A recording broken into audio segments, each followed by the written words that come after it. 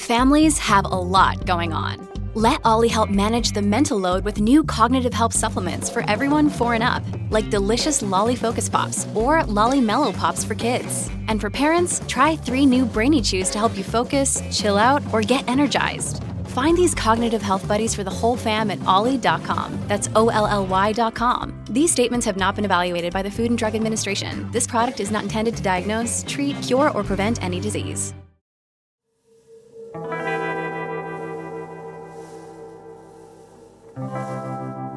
One day at a time, I can't do that.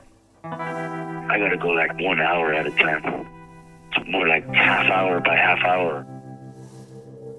Sometimes it feels like time drags on, it's real slow. Next thing you know, I'm 42. Jake Silva has spent most of his life in prison. For the past 23 years, that's all he's known. But he says it's never really felt like it's his life he's been living in there. I'm living somebody else's life. Whoever that person is living my life. And I'm living his. It's like we got, somehow, some way we got mixed up. The person who killed Renee, whoever they may be, is walking around free. And Jake is living the life they should have been living. That's how Jake imagines it, anyway. Like I was skating down the street and fell into an alternate dimension and we switched lives somehow. I'm living his life and he's living mine. He should be dealing with this shit.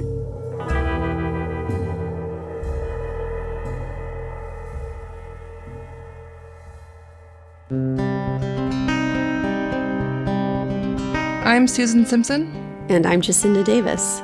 I'm an attorney and investigator. And I'm a true crime TV producer.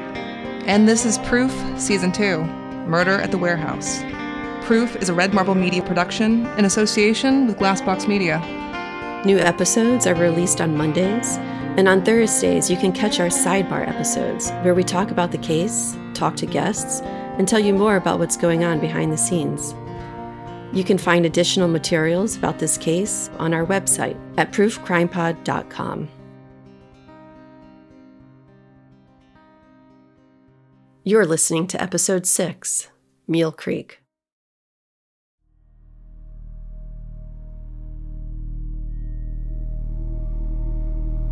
Jake Silva would be the first to admit that he's been institutionalized. He knows how to live in a jail cell. He's pretty good at it. I see everybody else around me struggling, running out of toilet paper, running out of this, doing this and that, having problem after problem. And I don't have not one of those problems. In prison, you don't have much to work with, but Jake knows how to make do with what he has. You should see, I wish there was a way you could see my cell. I got badass shelves up on the wall that I made. It's probably the cleanest cell in this whole building. It's really nice. My bed's rolled up real nice, everything's folded up nice. It's not just his cell he keeps clean either. Jake had mentioned to me before that in the evenings, he'd go out and clean the showers, but I'd assume this was a job or something that he'd been assigned to do. It's cool with all these COs that work in here, so they let me stay out, clean the showers. Oh, you want to clean the showers? Wait, so you volunteer to clean the showers? Yeah. I gotta focus on something positive for myself. Living in a cesspool, miserable. Jake is good at surviving in prison, but that does little to blunt the misery of being caged. There's a season of when the tarantulas come out, and these fucking idiots, they go and catch them, and they bring them in the building, and they try to sell them. There's always guys around here that want to have a pet, I hate that too. Why would you want to have a little animal locked up in a cell? Bad enough you're in here, or I'm in here. You want to have a little animal locked up like that. And I bought 3 of them. I gave a dude coffee, I gave one guy a cup of soup, and I wouldn't let him go. If Jake can't be free, at least the tarantulas can be. But from talking to Jake, I always get the sense that it's not the prison walls that make life in prison so unbearable. It's not really prison itself, but it's just the people, because there's nothing but hatred and anger and misery. I'm like an alien in this environment. That's really how it feels. I don't fit in, period.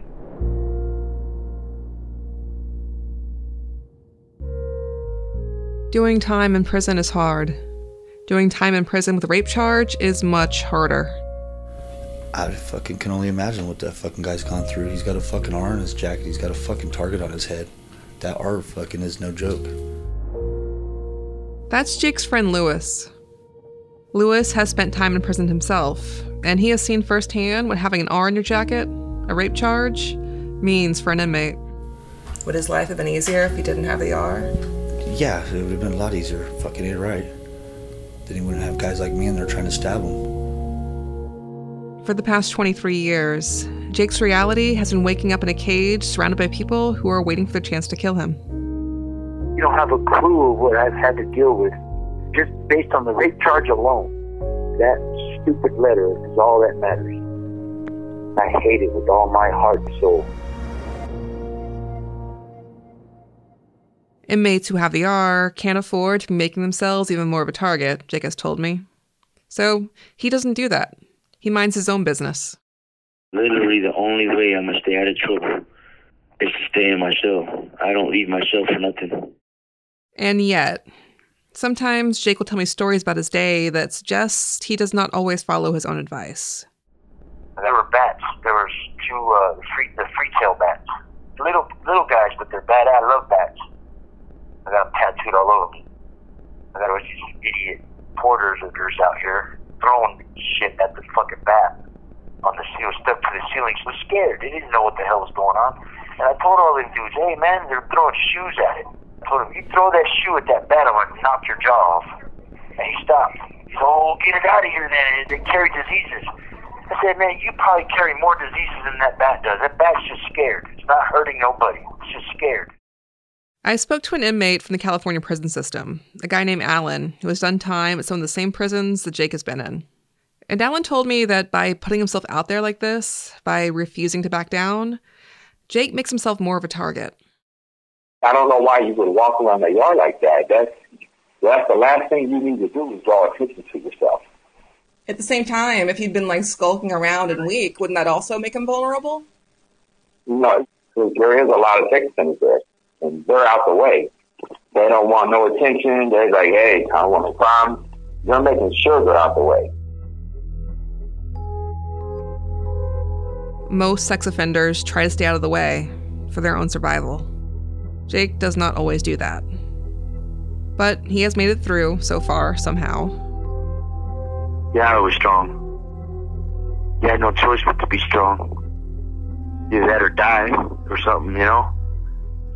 Luckily, I have a strong head, a hard head, because the sucker punch, they don't do nothing to me. Just bounce off.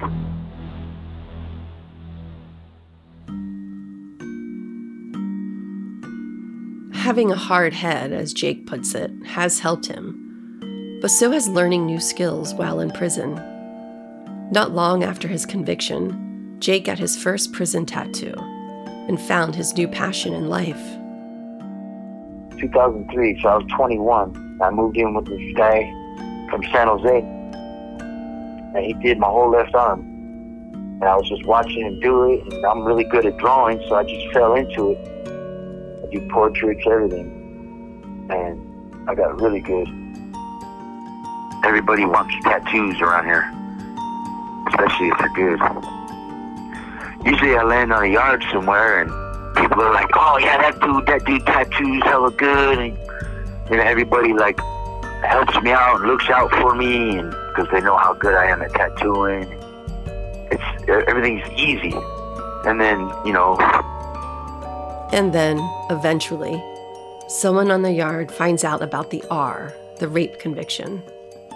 And things get hard again. Does it ever get easier? No, it just gets worse and worse.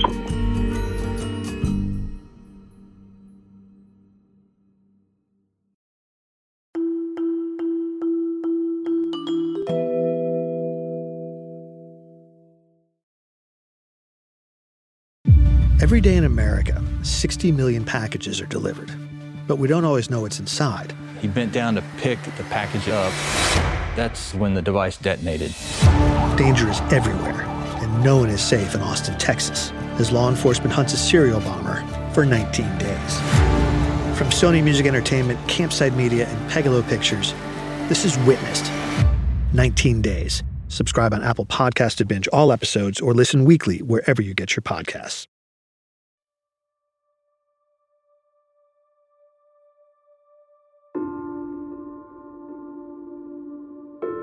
Before Renee's murder, Jake had had a lot of friends. After his arrest, though, almost none of them were willing to call him a friend any longer. Everybody just fell off the face of the earth. Like, nobody wrote him, they just all, That's Jake's childhood friend, Paige. After Jake went to prison, she made a point of staying in touch with him. I more so wrote him just to kind of keep his spirits up and just to, be there for, someone for him to talk to. Most people from Jake's previous life wrote him off completely. Paige's family wished she'd done the same. She was told that it was not a good idea to talk to him. He was just worried that, other people would find out and be angry about it. People just wanted it to go away. Yep, they still do. Yeah, they just wanted it to be done. They just wanted to be like, this is the story we've given you, accept it, and move the fuck on. And so I think he was just worried. Because, again, I was, one of the only people who was still talking to Jake.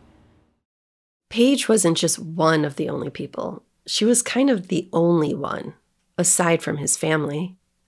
But the lives they were leading were very different. And maintaining a friendship with Jake was hard. And it just got harder as the years went on, and the gulf between them grew wider. One of the reasons why me and Jake stopped talking is just, he went in there when he was so young. He has no, bearing of, responsibility, because he never had to have responsibility. He has whatever he has in there, but it's not the same as, real life things. He never got to grow up.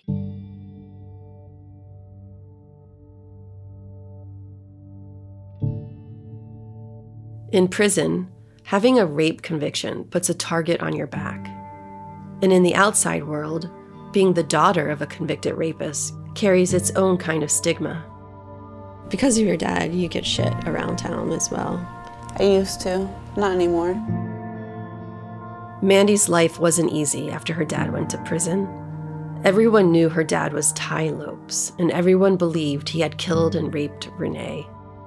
For Mandy, it got so bad for her that staying in school wasn't really feasible.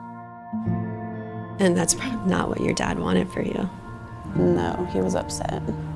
He was even telling me to change my last name to my mom's name so that nobody would mess with me.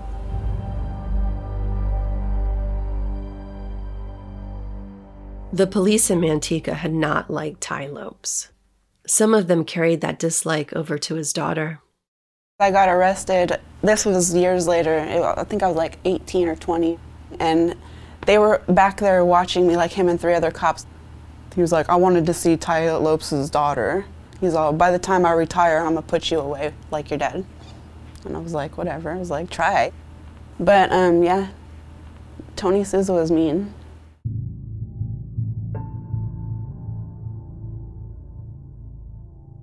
When Ty Lopes was arrested for Renee's murder, one of the first things he did was to call his daughter Mandy from the jail payphone, and he told her that he was coming home. Even after his conviction, when he'd call her from prison, he never stopped telling her that. He said, I would tell you if I was not coming home. He said, I wouldn't just tell you I'm going to come home and not come home or try to come home. Ty assured Mandy that he wasn't telling her that he'd be coming home to give her some kind of false hope. He was telling her this because he believed it. He said he's not going to stop, but he said that there's only so many places he can go to reach out to try to help him. That if there was something that told him, it's done and it's over, he said, I'll tell you. Ty ended up at Mule Creek State Prison, a prison that had a sensitive needs yard for inmates at risk, inmates like Ty. Mandy and her Aunt Elena didn't know the full extent of Ty's problems, but they got glimpses of it. I remember I went and visited him one time and he had a black eye, but I think that was more gang members getting him off their yard or whatever because of what he was in there for. Well, that, and he was known as the preacher.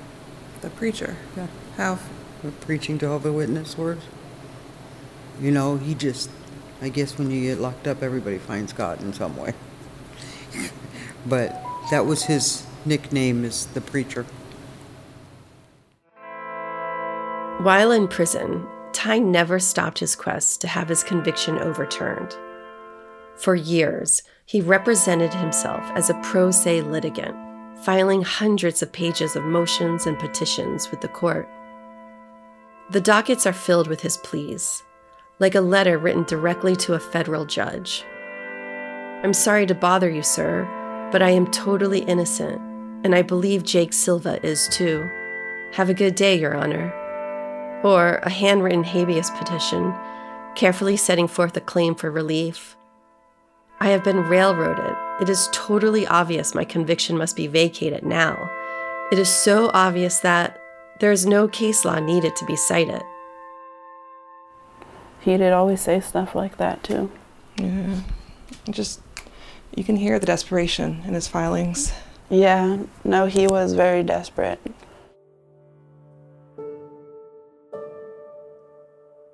Ty's legal arguments were not the sort that are likely to succeed in post-conviction proceedings. Without a lawyer, Ty had no chance of ever getting anywhere in his case. He was trying everything he could. I know he was trying to get in with the Innocence Project, and then he was really happy once they accepted it. It wasn't the Innocence Project that took on Ty's case, but a similar organization called Centurion Ministries. Similar to other Innocence Project chapters around the U.S., Centurion Ministries advocates for the wrongfully convicted. He was all excited. He's like, they accepted my case, and he said, oh, now it's just a matter of time. He's like, I'm going to be coming back. Centurion Ministries accepted Ty's case in 2011 and partnered with an Innocence Project chapter in California to represent him in court. Finally, after years of failed legal efforts, Ty's case got the breakthrough it needed. He had attorneys who began working on his behalf. Then, on Halloween night in 2011, Mandy got the phone call. I was out trick-or-treating with my kids, and I guess maybe my grandma waited until the end of the night. She ended up calling me. She was like, I'm sorry, baby, your dad's dead. And I kind of started yelling at her. I was like, don't lie about something like that. Why are you saying that? And she's like, I'm sorry, baby, your dad's dead. Earlier that evening, correctional officers at Mule Creek State Prison had found Ty unresponsive in his cell. The circumstances were such that investigators from the Amador County DA's office were quickly summoned to the scene to investigate a probable homicide. Investigators talked to other inmates on the unit about what had happened. One of the inmates they spoke to was actually Ty's former cellmate. Getting back to Mr. Lopes, how was he as a cellmate? He was the worst roommate I ever had. In prison, Ty had a reputation for not being the ideal cellmate. Opinionated, mouthy. He was not the only inmate on the unit, though, that was unpopular as a cellmate. James Booker, aka Country, was also someone that no one wanted to room with. Investigators spoke to Booker's old roommate, too. Mm-hmm. I'm fully aware of his potential to be a dangerous person. That's not a question. See, I've been cellies with dangerous people like that. Yeah. And I know how to deal with those situations. And I knew that standing there with Mr. Booker was not in my best interest, nor his. In October of 2011, both Ty Lopes and James Booker found themselves in need of new cellmates. And there was paperwork showing that they'd requested to be cellmates with one another. Though investigators and inmates alike found this puzzling. Mr. Lopes and Booker both signed a request to move in with each other. And I could never understand that because Lopes didn't like him. This new cellmate arrangement did not last for long. Very quickly, Ty began trying to find a way out of his new cell. Now Booker and Lopes were cellmates for about 11 days. If that. I heard that Lopes had asked a couple of people in the building if he could move. Ty's old cellmate couldn't understand why Ty would have wanted to move in with Booker in the first place. But he'd known exactly why Booker had wanted to move in with Ty. So Country said, I'm going to have him move in with me. What do you think, what was his intention to have Lopes move in with him? Probably kill him. Between me and you. Because he wanted single cell status. And that's the way you get it.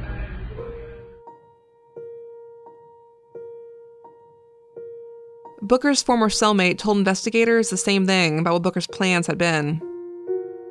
Specifically, how he was going to make CDC understand his need to be single cell. And when Lopes came in that cell, Lopes was a big old fat sorry ass looking dude, man. Don't work out, don't do none of that. You understand what I'm saying? What can he do against a dude like Booker?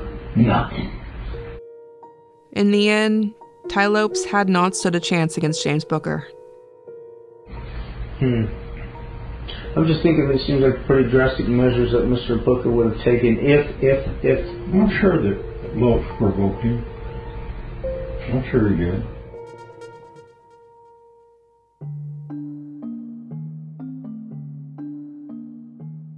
When Ty was killed, there had been a couple dozen other inmates on the unit. Obviously, there's not much privacy in prison, so there were a lot of people who presumably would have heard or seen what went on. Strangely, though, almost no one did. Did you hear anything coming from cell 115? I did not. Okay.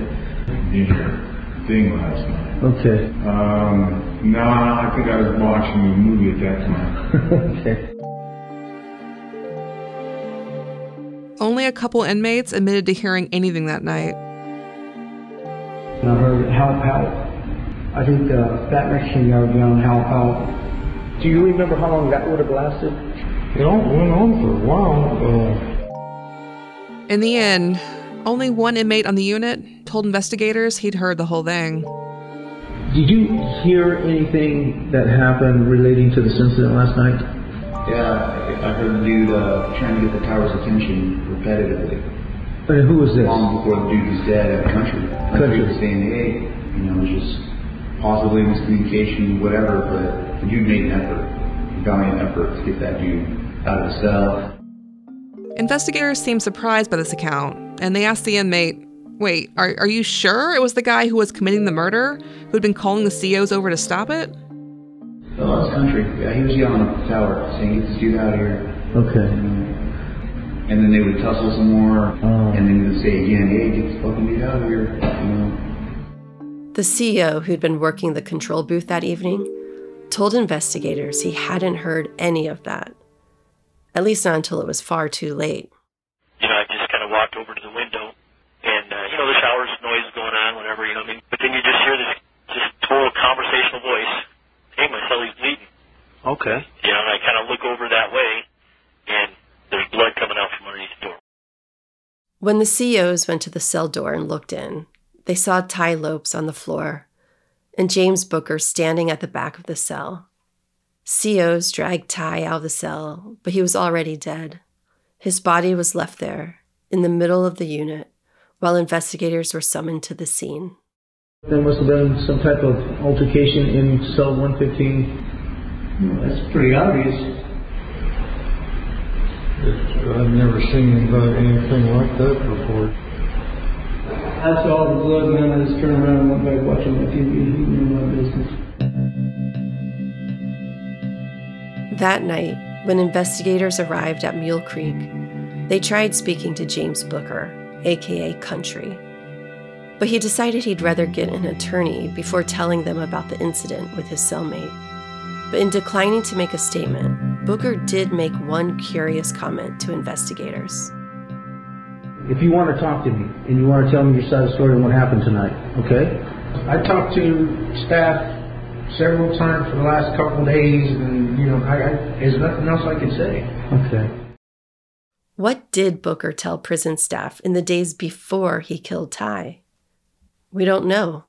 The investigators never asked the staff.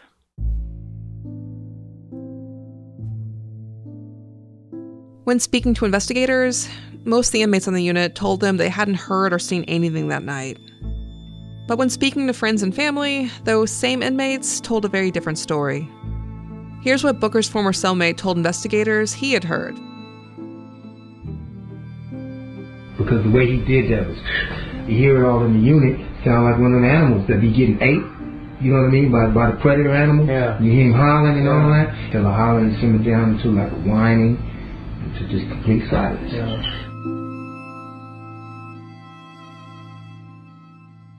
Alan, the inmate I spoke to, had also spent time at Mule Creek. He wasn't on the same unit as Ty, but he knew some guys who were. I was buddies with the porters. He told me everything that happened, and then he had him by the door, and he was screaming. The porter could hear him begging for help? Yeah, he said the whole church, because it's like a U-shaped I've seen building. the pictures. No COs came until it was all over. Did the porter mention why? I think because they knew his case. Alan is familiar with how Unit 3 was set up and where Ty's cell would have been in relation to the control tower. He told me the COs had to have heard what was going on in Ty's cell that night. I mean, there's no way they can't, because where that cell is facing, there's no way they couldn't hear it. Yeah. Maybe when they started screaming, they got up and walked away. But there's no way they didn't hear it. I guess it went on for a while, too.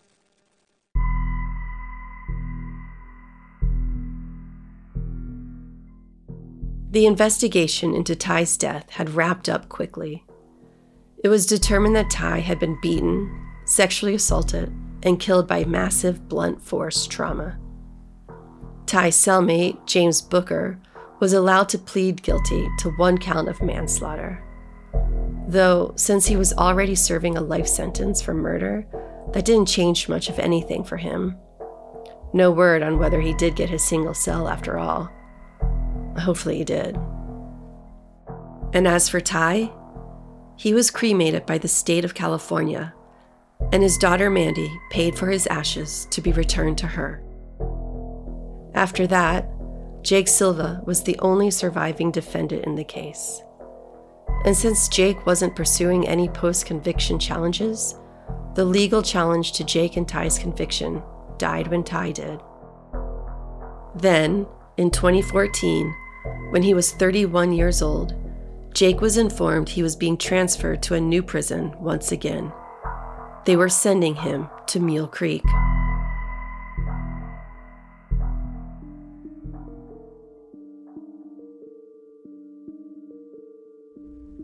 They put me directly in the same building that Ty was in. I could look out of my window and see down to 115, the cell where Ty got killed. Most of the inmates in Jake's new cell block had been there for years. They'd been there when Ty was killed. That's how I know all the horror stories about it. The whole building heard him screaming. They said he was screaming all night long. Help! Help! And the cops just ignored it. That big guy named Country was going around telling everybody. He told all the COs, he told everybody, I'm not taking a cellie. Whoever you put in the cell with me, I'm going to kill him. Everybody knew. Even COs told me that. The COs told you that? Yeah, a couple of them.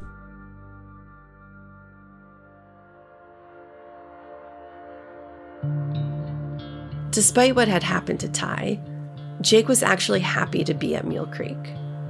If you have to be in the California prison system, Mule Creek is a good facility to end up at. Good food, good programs. Many inmates want to end up there. At first it was great. Yeah, at first it was cool. I got put in the GED class. I got my GED in 2 months.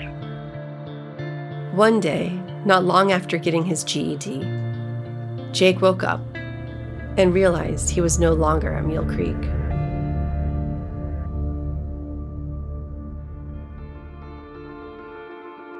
All I remember is waking up out of the coma. I could barely see, and my whole family was in the hospital room. I didn't know what the hell happened.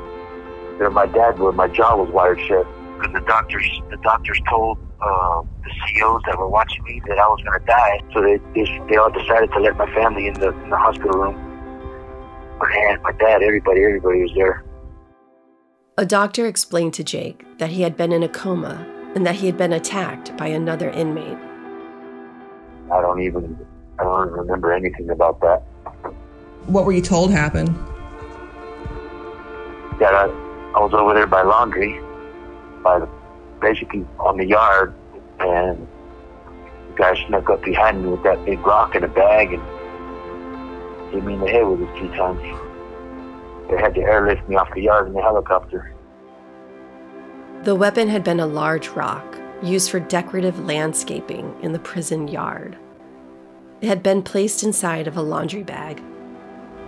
He snuck up behind me. The first hit was in the back of my head. I was unconscious after that. And when I was laying on the ground, he kept going. He hit me 2 more times. They said my mandible was just hanging there. That's what people tell me. I don't remember any of that, but... Was he someone you had problems with? No, I'd never talked to him before. I never said 2 words to him. Alan, the inmate from Mule Creek that I spoke to, told me that Jake was right about this. Jake had never spoken to his attacker. And Alan would know. He's the one who attacked Jake.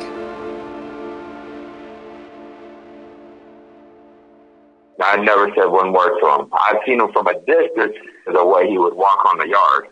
He would walk with his chest out and his shoulders out.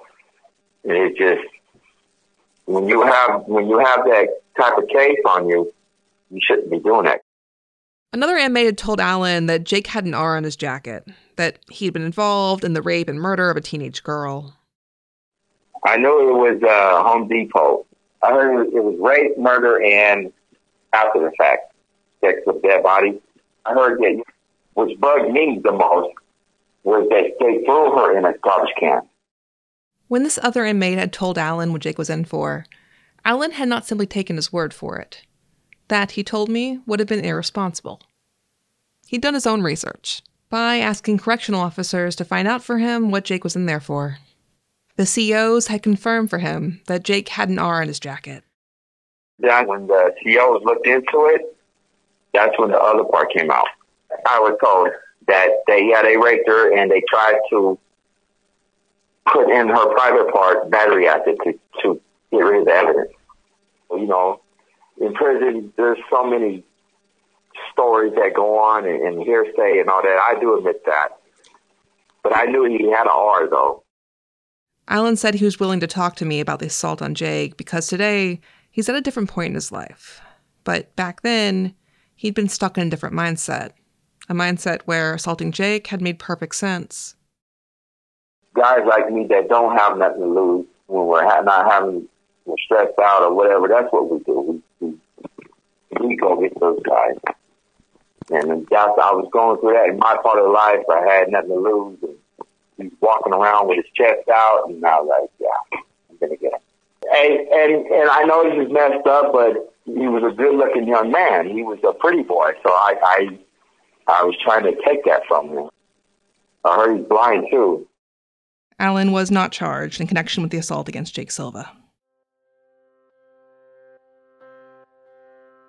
Even before the assault, Jake had few connections to the outside world. After it, people kind of wrote him off. Not maliciously or anything, but just based on their understanding of what his injuries had done to him. Ty Lopes' family had kept tabs on Jake over the years, and Ty's daughter Mandy remembers hoping that, after her dad's murder, maybe his attorneys could represent Jake instead.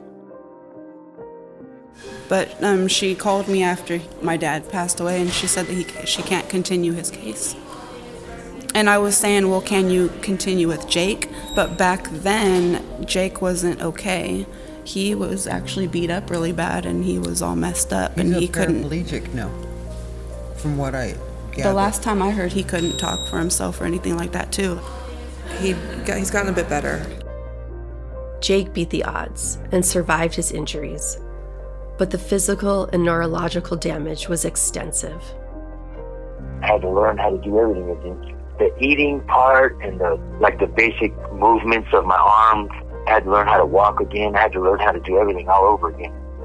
Everything. Yeah, I don't think I'll ever get back on a skateboard. It's too late for all that. All my best years are gone, you know?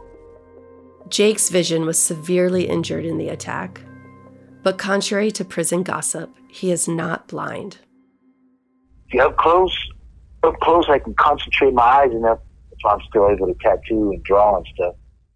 In the year since the assault, Jake's physical recovery has gone as well as could have been hoped. But the brain injury took something away from Jake that he's unlikely to ever get back. When did you first realize your memory was not what it was? Right away. Right away, I knew something, it was bad. In most of the cases that I've worked on, I've been able to use the defendant as a resource in the investigation. They're able to give background information and fill us in on factual details that are not recorded in the case file. But with Jake, that is not always an option. I too often forget that when I mention something to him about his case, for Jake, it can be like hearing it for the very first time. Like the time Jacinda and I were driving around together when Jake called, and we were talking to him about his friend Fuji, and how Josh Burrows had claimed, in his interviews with the police, that supposedly Fuji had been there also, on the night of the Home Depot party. Jake had no idea this had been the story told at his trial, and the call ended before we could explain it to him.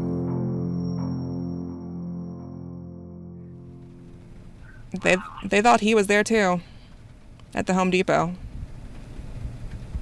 And supposedly he was there too? Yeah, that's what they believed. Wow. Right. Jake. It's so hard because his memory is kind of shot. And it's obviously not going to sound great. People are like, okay, so this accused murderer just can't remember anything? How convenient. One, it is not convenient. It is the opposite of convenient. And two, he doesn't remember anything. Like, his life is gone. It's not even the murder stuff. Well, he has traumatic brain injury. But he tries so hard. Like, he's very conscious about memorizing phone numbers. And but like he said, sometimes he'll go back in his cell, and if he just sits and thinks, memories come back to him. Jake does remember things. Most of him is still there. If you talk to Jake about his trial or what various witnesses said there, he often has no idea what you're talking about. But when it comes to things that Jake himself saw or did, there's a lot he does remember. But the holes in his memory are still profound. In the process of making this podcast, I've talked to Jake for hours, and very often I will find myself asking him to tell me more about a conversation he'd had with one of his old friends, only to find out that not only does he have no memory of the conversation, but that he also has no memory of that friend. You're telling me, I'm like, holy shit. My life's like I'm losing myself. It's like I'm falling away. It's a bad, fucked up feeling, you know? You remember more about me than I do.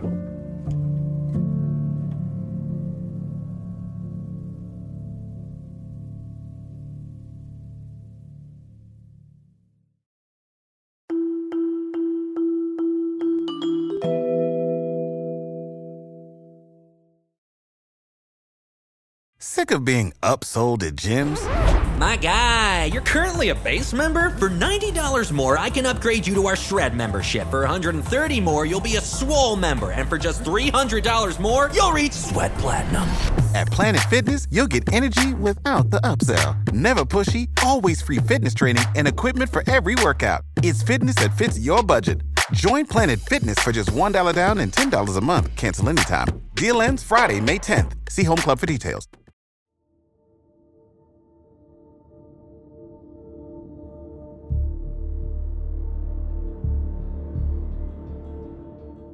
When Ty was alive, he was always pursuing his legal case, trying to prove his innocence. But even before the assault, Jake never really did anything. Staying alive is like the only plan I could come up with, I guess. There's no time to make a plan. Live 1 hour at a time, you know? His friend Paige says this didn't surprise her. Jake and Ty had been at very different points in their lives when they went to prison. So you stuck a kid in a prison. Of course he doesn't know how to advocate for himself. Ty was an adult. Like he's had jobs and paid bills and had responsibilities and had to make a child. Yeah, he had to make decisions. Like he had problem solving skills. He had all of those things from being an adult. Jake had none of those things. For years, Paige was the only person, aside from Jake's own family, that stayed in touch with him. Then, one day, out of the blue, a mutual friend of Jake's messaged Paige and asked her how to get in touch with Jake. Lewis is the only one that's ever asked me for Jake's address and has ever like, mentioned talking to him. Mm-hmm. Lewis is the only one that kept writing him.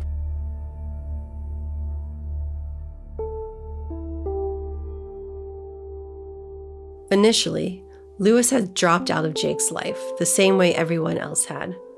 Many years would go by before they got in touch again. Then, one day, Jake received a letter. Not from Lewis himself, but from Lewis's mother. Can you read me the letter? Hello, you may not remember me. I'm the mother of Lewis. I'm writing this note for him. He is doing well. He wants you to call him. He said he has money on his phone, so it won't cost you anything. He said it's very important. His number is, thank you, Victoria. And she has in parentheses, it's also important to me. That's the whole note right there. I don't think I knew it was Lewis's mother that first reached out to you. Yeah, twice. That's how, after a long hiatus, Lewis and Jake resumed their friendship.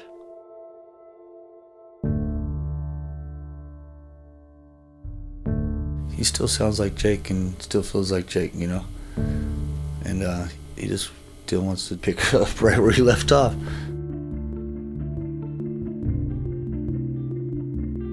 I knew exactly what Lewis meant by this. For us out here, it's 2024. But for Jake, it's always the year 2000. He's a California skater boy with manic panic hair, frozen in amber. How would you describe the Jake now compared to the Jake back then? They sound the same, that's for sure. He sounds like an 18-year-old. He sounds like a kid still. And that's the thing about prison, is it preserves you. All that high sodium food mummifies you. You know, I feel for him, especially he's been on some bad yards. When they were kids, Lewis and Jake had bonded over their common love of skateboarding. Now, as adults, they have something else in common. Knowing how to survive on a level 4 yard in the California prison system. I haven't had to do that much time, you know, like he has, but, you know, you do time or time does you. Time's doing him. Don't look at the clocks, don't look at the walls, the calendars, you know. Read the Bible, read some psychology books, read something that's just like, just wants to listen to fucking metal music. I think he's probably tormented by the fact, too, that he didn't do it. That's a fucking rough one, too, you know. There's a lot of factors playing into the time doing him. Jake can handle himself in prison, obviously. He knows how to survive in there. But I thought I understood what Lewis had meant, about time was doing Jake instead of Jake doing time. I asked Jake about it. So we did talk to Lewis this week, and one thing he said to me was, I don't think Jake has ever learned how to do time. To do time in prison? Are you serious? Yeah. That's all I know. What does he mean by that? I think he means that you've never really found a way to survive or exist day to day. I'm sitting here now. Yeah, but I think what he meant and what I understood him to mean is that when I talk to you, it feels like every day you wake up and you're still in shock this happened. You're still trying to process the fact that you are where you are. Yeah. I grew up in here. I was an 18-year-old kid. This is all I know. All Jake knows is a world where letting his guard down for even a moment can carry fatal consequences, where there are always people around him waiting for a chance to kill him, and where most of everyone else spends their time telling each other false and incredibly dark stories about who he is. They're man enough to say it behind my back, but they're not man enough to come up to say it to my face. Because they know I'm very angry, I'm very strong, and I will fight. I'm real quick to fight. I am not this person. I'm not. I'm gonna start crying. I'm not this person. Just fucking hate it, man. 24/7 for 23 years straight. Just fucking hate this life. I didn't do this shit. Just fucking this fucking life. I was a dumb idiot kid on a skateboard, and I loved Renee so much.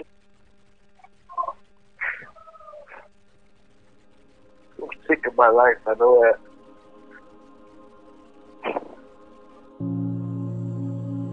From talking to Lewis, I didn't get the sense that he's someone who is prone to unwarranted optimism. But he had an optimism for Jake that I hadn't expected. You know, he's damaged, his heart's broken, and you know what I mean? He's broken, but not mentally. I don't feel he's mentally ill. Mentally ill and institutionalized aren't a good combination, but he's just broken. You know, you can fix broken things. Put it back together. Some fucking take longer than others to fix. After finding out about our investigation, Lewis has done what he can to help us put the pieces of this case back together. He's gone out of his way to help us investigate, using his contacts and knowledge of Manteca to connect us with the people we needed to talk to. What do you hope to see from this, what we're doing? What do I hope to see? That I'm hoping that you guys could put something together good enough to where somebody will be willing to pick up a case pro bono that's willing to take on a corrupt little city, you know, and for justice to be served, and for Jake, you know, if he's innocent, that he gets to be a free man one day and touch some grass and fucking mow a lawn or fucking eat some ice cream. Just the little things. And if he did it, fucking, you know, he'll be rotten in hell. But I feel he didn't, you know, and whoever did, I hope they fucking die. Lewis wants to see Jake free, if Jake is in fact innocent. And Lewis wants to see whoever did kill Renee be held responsible, whoever that person may be.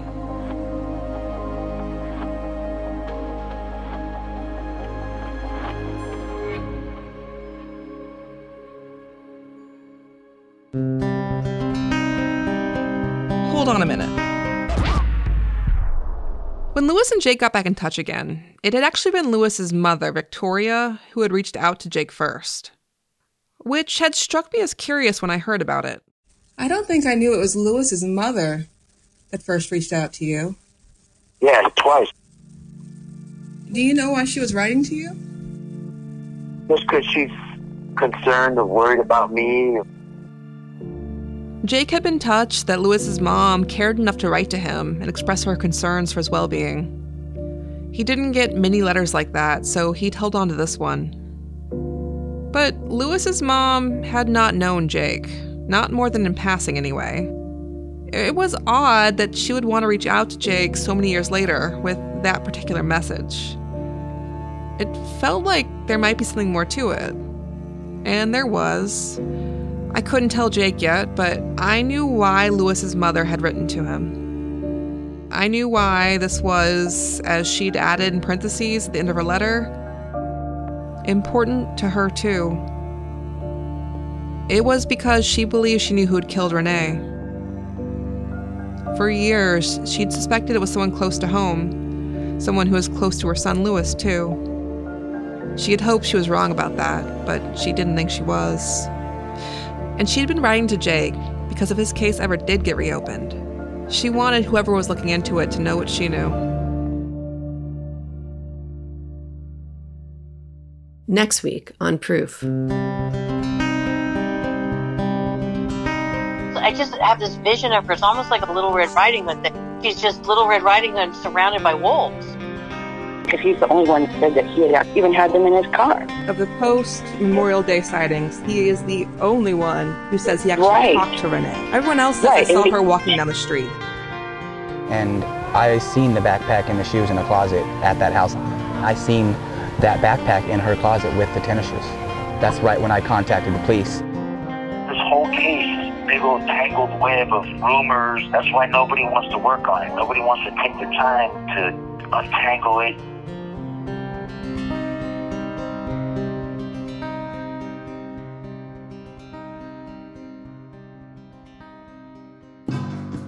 You've been listening to Proof, a podcast by Red Marble Media in association with Glassbox Media. We'll be back next week with episode 7. Send us your questions and comments at proofcrimepod@gmail.com. We'll respond during our bonus episodes, Proof Sidebar, on Thursdays. Kevin Fitzpatrick is our executive producer. Our logo was designed by Drew Hasowski, and our theme music is by Ramiro Marquez. Audio production for this episode is by George Panos and Michael Ulatowski. Production assistance was provided by Zion Slava. Our social media manager is Skylar Park. And thank you to our sponsors who make this podcast possible. Follow us everywhere with the handle @ProofCrimePod and on our website, proofcrimepod.com. And lastly, a note to our listeners. If you have any information related to this case, we'd love to speak to you, no matter how small a detail it may seem. It just might be more important than you realize. You can reach us by email or leave us a voicemail at 929-267-3172. That's all for this week. Thanks so much for listening.